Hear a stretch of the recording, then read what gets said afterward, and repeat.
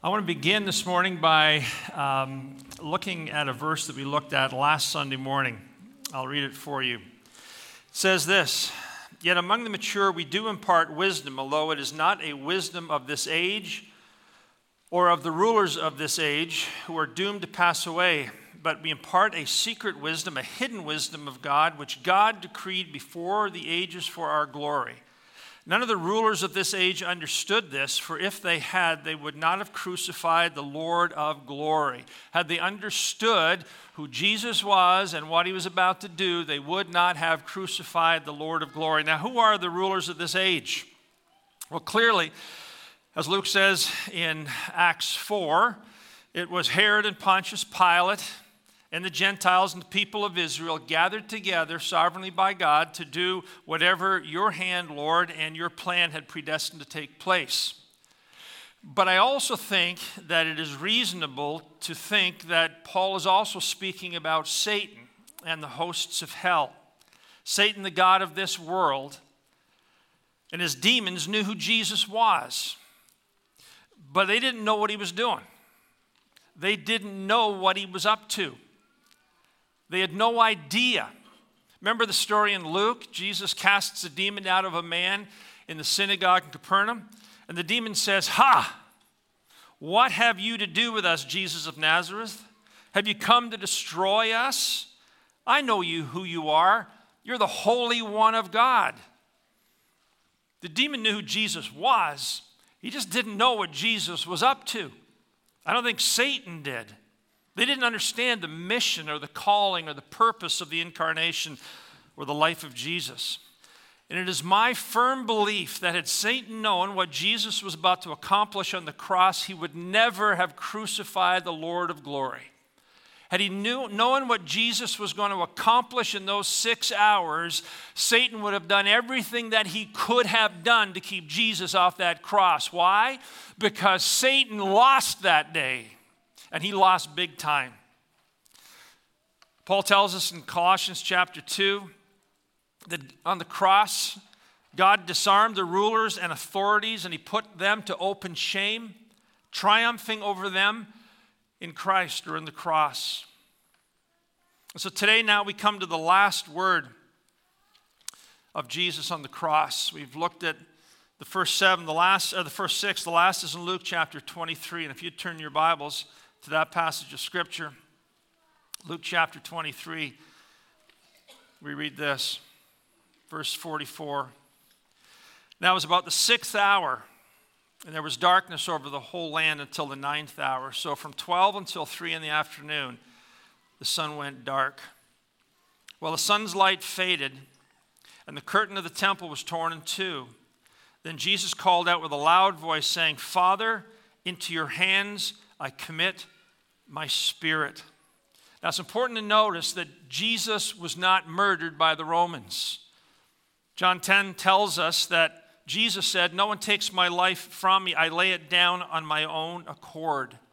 The Romans didn't kill Jesus. When the work was finished, when Christ had said, "It is finished," the work is accomplished, he yielded up his spirit. That's how Matthew puts it. John says he bowed his head and he gave up his spirit. The work was done.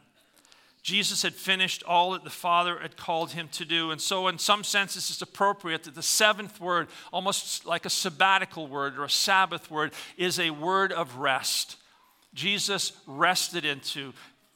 fell asleep into his Father. So what had Jesus accomplished in the cross? What had Jesus done that had Satan known would never have crucified the Lord of glory? So to answer this question, I want us to think about the problem. And this is what I did listen to a podcast this morning, Mark, on the way over here. It was R.C. Sproul. He was preaching an Easter sermon, and he apologized for not preaching an exegetical exposition of a particular passage of Scripture. So even the great R.C. Sproul occasionally kind of preached topically, and I'm going to do the same thing this morning. But I want to begin by having us turn to the book of Romans. Romans chapter 5. And I want to look at one verse, and I want to split it up in three to demonstrate the 3 problems of sin. It says this, Romans chapter 5, verse 12. Just as sin came into the world through one man, and death through sin, so death spread to all because all sinned. Sin came into the world through one man, and death through sin. Sin was the consequence. Death was the consequence of sin. And so death spread to all men. So I want to look at three solutions that Jesus accomplished on the cross that absolutely destroyed Satan's power. But before I do, let me just take a moment and let's pray together. Father, I pray that in these next few moments, your Holy Spirit would speak to us, that he would encourage our hearts with the truth of the resurrection as we celebrate what Jesus has accomplished on the cross. Use this message, I pray, to impact my life. Use it to impact our lives for your glory, we pray in Jesus' name. Amen. So to understand the cross, we have to go back and remember that the Apostle Paul speaks about Adam, the first Adam, and then he speaks about Jesus as the last Adam. In Romans chapter 5, Paul calls the first Adam a type or a pattern of the one who was to come. And so to understand the work of the last Adam or the second Adam, the Lord Jesus Christ, we got to think about the impact of the work of the first Adam. Adam represented us. Adam sinned in the garden. Adam rebelled against God. Adam was disobedient to God. The doctrine of the federal headship of Adam teaches that somehow, some way, we were included in the sin of Adam. Adam rebelled against God. He chose to turn his back on what God had told him to do. And in God's economy, somehow we were included in the sin of the first Adam. And the consequence of the first Adam falls on us because we were there. We sinned in Adam. We participated with him. Because of his sin, Adam was banished and Eve were banished from the garden into the wilderness. And their bodies began to decay, and ultimately they died. All of the conflict, the war, the hatred, the anger, the jealousy, the lust, the adultery, the abandonment, theft, famine, brokenness that we see in our world today is a consequence of that one man's sin. And so what did God do? According to the Apostle Paul, he sent the last Adam. He sent the last Adam to undo, to repair what the first Adam had done. And this Adam retraced the steps of that first Adam. The last Adam began his ministry, not in a garden, but in the wilderness, where Satan tempted him. He began his ministry in the wilderness, and then for 3 years, he reintroduced Eden to this planet. Everywhere he went, he ameliorated and lifted the curse of sin. He raised the dead. He healed the sick. He brought peace. He fed the hungry. Eden, all of a sudden, miraculously was springing up everywhere Jesus went. Cleansing lepers, forgiving sinners. And then, near the end of his ministry, like the first Adam, he had a battle in a garden. Like the first Adam wrestled in the garden, the second Adam, the last Adam, wrestled in the garden. And he was tempted, sorely tempted, and he said to his father, "Father, if it's possible, let this cup pass from me. But not my will, but your will be done." And in that moment, Jesus won the battle that Adam lost on our behalf. And then Adam, the second Adam, Christ, went to the cross on our behalf and suffered in our place. And there he did what was necessary to bring lost, sinful people back into relationship with a holy and just God. He took the wrath of God upon himself. He took the wrath of all of Adam's fallen children upon himself and gave us his righteousness in exchange. So just as we were in the first Adam, so too we were in the second Adam in a way that we don't understand and I can't get my head around, but the Bible tells me in Romans chapter 6 that somehow, some way, That old fallen person, that old fallen nature, that old fallen man that was Paul Little was nailed to the cross that day. Christ took me with him that day. As I was in the first Adam, I was in the second Adam. As the sin of the first Adam condemned us, the obedience of the second Adam redeems us. The first Adam forfeited paradise, the second Adam won it back. But here's the wonderful thing.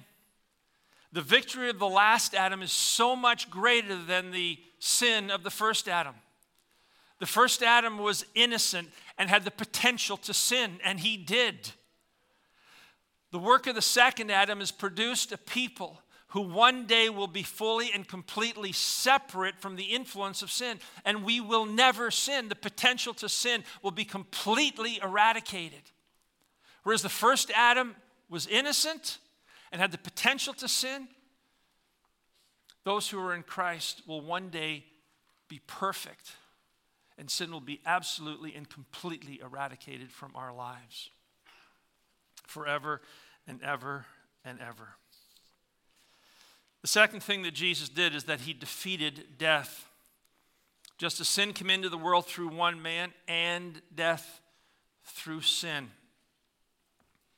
So Adam and Eve were banished, and as I said, they began the process of dying.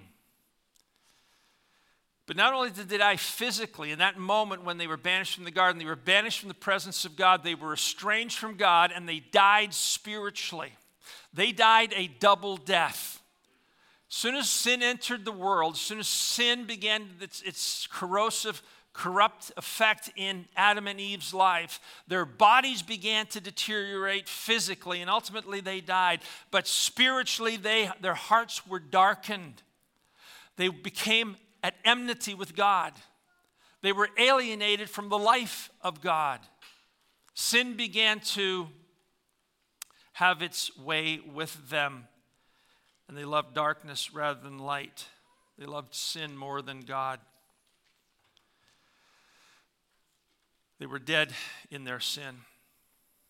But as the disobedience of the first Adam caused this double death, so the obedience of the second Adam, the last Adam, causes a double resurrection. It's important for us to understand this. So how does it work? Go in your Bibles with me to Ephesians chapter 2. Ephesians chapter 2, this is what the apostle says to the Ephesian church. He says, and you were, verse 1, and you were dead in your trespasses and sins, in which you once walked, following the course of this world, following the prince of the power of the air, the spirit that is now at work in the sons of disobedience, among whom we all once lived in the passions of our flesh, carrying out the desires of the body and of the mind, and were by nature children of wrath like the rest of mankind. You want a picture of spiritual death, estrangement and alienation from God? You want a picture of enmity, being an enemy of God? There it is. That's who we were. Because of sin, because of Adam's sin that affected us all. We're born doubly dead. We're born to die, and we're born estranged from God. We were dead in our trespasses and our sins. But what did God do? What is it that God did that Satan, had he known, he would never have crucified the Lord of glory? But God, being rich in mercy because of his great love with which he loved us, even when we were dead in our trespasses, made us alive together with Christ. Made us alive together with Christ. By grace you have been saved, and raised us up with him, and seated us with him in heavenly places, so that in the coming ages he might show the immeasurable richness of his grace and kindness towards us in Christ Jesus. For by grace you have been saved through faith, and this is not of yourselves, it's not your own doing. It is a gift of God, not as a result of works, so that none of us have anything to boast in. You see, Adam and Eve began to die physically, and then they died spiritually. And because of the death and the resurrection of Jesus, because he is alive, he now has the power, and he's done it in your life, he's done it in my life. He has quickened us. Paul describes the new birth. Paul describes being born again. Paul describes being saved here as a resurrection from death to life. And if you're a follower of Jesus Christ, if you believe in Jesus, you have gone from death to life through the working of the Spirit of God because of what Jesus did on the cross. Because of his death and his resurrection, he is now causing people all over this planet every single day to go from death to life. Jesus walked out of that grave and he changed the world, fundamentally changed the world. People began to be saved. People began to come to life. The dead were raised. And you've experienced that. And it's because of the resurrection of Christ, because of the death and the resurrection of Christ. And Satan hates it. Satan hates it. He is the one who had the power of death, and Satan defeated him. But not only that, those of us who know Christ one day will experience a physical resurrection. If you're in Ephesians, just keep on going to get to 1 Thessalonians chapter 4. One of the greatest passages of Scripture, so encouraging. Not only do we experience a spiritual resurrection that brings us back into fellowship and intimate connection with God, we become children of God through the working of the Spirit of God in our lives, but one day we will experience a physical resurrection. Paul says to the Thessalonians, we don't want you to be uninformed, brothers and sisters, about those who are asleep, so that you may not grieve as others do who have no hope. For since we believe that Jesus died and rose again, even so, through Jesus, God will bring with him those who have fallen asleep. For we declare to you by the word of the Lord that we who are alive, who are left until the coming of the Lord, will not precede those who have fallen asleep. For the Lord himself will descend from heaven with a cry of command, with the voice of the archangel, and with the trumpet of God, and the dead in Christ will rise first. Then we who are alive and are left will be caught up together with them in the clouds to meet the Lord in the air, and so we will always be with the Lord. Therefore, comfort one another with these works. You see, with these words, you see what Jesus did on the cross is he defeated death. That's why John Owen wrote that wonderful book back in the 1500s, The Death of Death in the Death of Christ. When Jesus died, death died. We just sang that.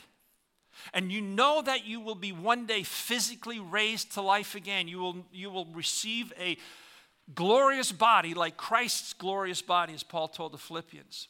You know that to be true because you've experienced the first fruits of that. You've been born again by the Spirit of God. You have been quickened. You have been made alive by Christ. Saved by grace. The third thing is that Jesus reversed Babel. Just as sin came into the world through one man and death through sin, so death spread to all men. You need to go back to Genesis again and think about this. In the garden, God gave Adam and Eve a mandate. And what was that mandate? It was be fruitful and multiply and fill the earth and subdue it for my glory. So go get busy. Go and do what I'm calling you to do. What did they do? They rebelled against God. But here's the interesting thing. God started again. He flooded the earth because of the wickedness of man. Noah and his family survived. And what did God tell Noah in Genesis chapter 9 after they came out of the ark? He says exactly the same thing. Even with the presence of sin, he says, go, be fruitful, multiply, fill the earth. Implicitly, to my glory. We get to Genesis chapter 11, and what do we read? So interesting. Genesis chapter 11, mankind rebelling against God's mandate. Let's build a tower, lest we be dispersed over the face of the earth. Let's consolidate. Let's stay together. Let's do exactly what God has told us. Let's do the exact opposite of what God has told us to do. Stay together. Consolidate. Again, they reject the mandate of God to humanity. So to stop this rebellion, what does God do? Genesis 11:7, let us confuse their language so that they may not understand one another's speech. This linguistic confusion caused the 70 nations of Genesis chapter 10 to be dispersed, to spread out, to cover the earth. And what does God do in Genesis chapter 12? Immediately he begins to create a nation of his own. He calls Abraham. And he calls Abraham to fulfill locally what God had intended to happen globally. A nation that would in a small way fulfill the mandate that God had intended for the world. Abraham was called to be fruitful. And miraculously he was, and his children were. And they multiplied, and they filled a promised land and subdued it for the glory of God.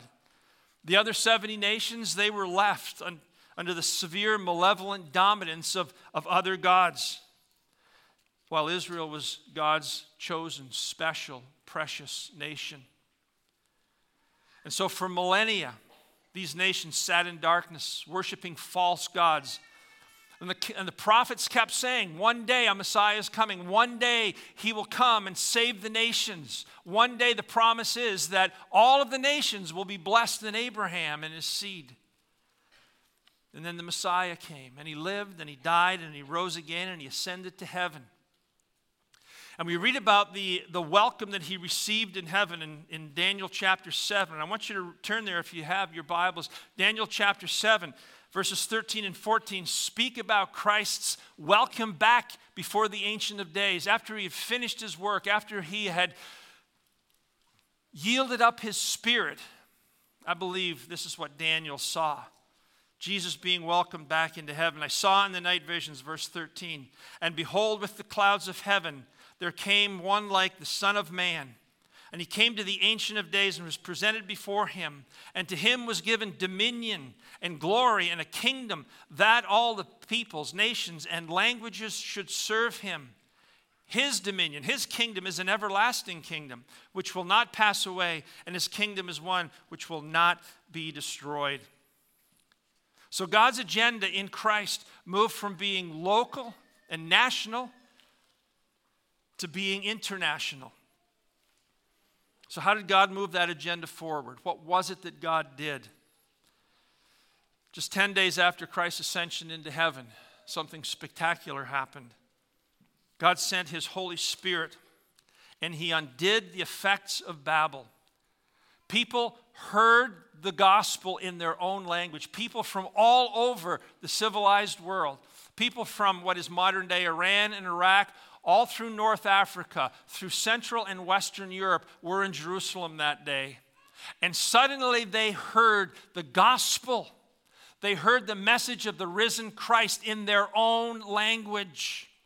This unifying message of truth that the entire population of the universe is supposed to focus upon. This message, this unifying message of the death, the resurrection, and the ascension, and the reign of Christ began to capture their hearts, and they were transformed. Whereas before this, the agenda, the plan of God had been national, it had been local, it had been geographically localized, ethnically defined, and now in Christ it is transformed. It is international, it is multicultural, it is multi-ethnic, it is multilingual. And that's why at the end, before Jesus went to heaven, he sat down with his disciples and he said to them, listen guys, all authority in heaven and on earth is now mine. All authority. I have defeated the God of this world. I have put him in his place. I have made a public spectacle of him at the cross. I've taken his power and his authority. Now all authority in heaven and on earth is mine. And therefore I want you to do this. I want you to go. I want you to do what I told Adam and Eve to do. I want you to go and do what I told Noah and his children to do. I want you to go and do exactly what the nations back in Genesis chapter 11 refused to do. I want you to go and share the good news and make disciples of all nations. We read in Revelation about what heaven is going to be like.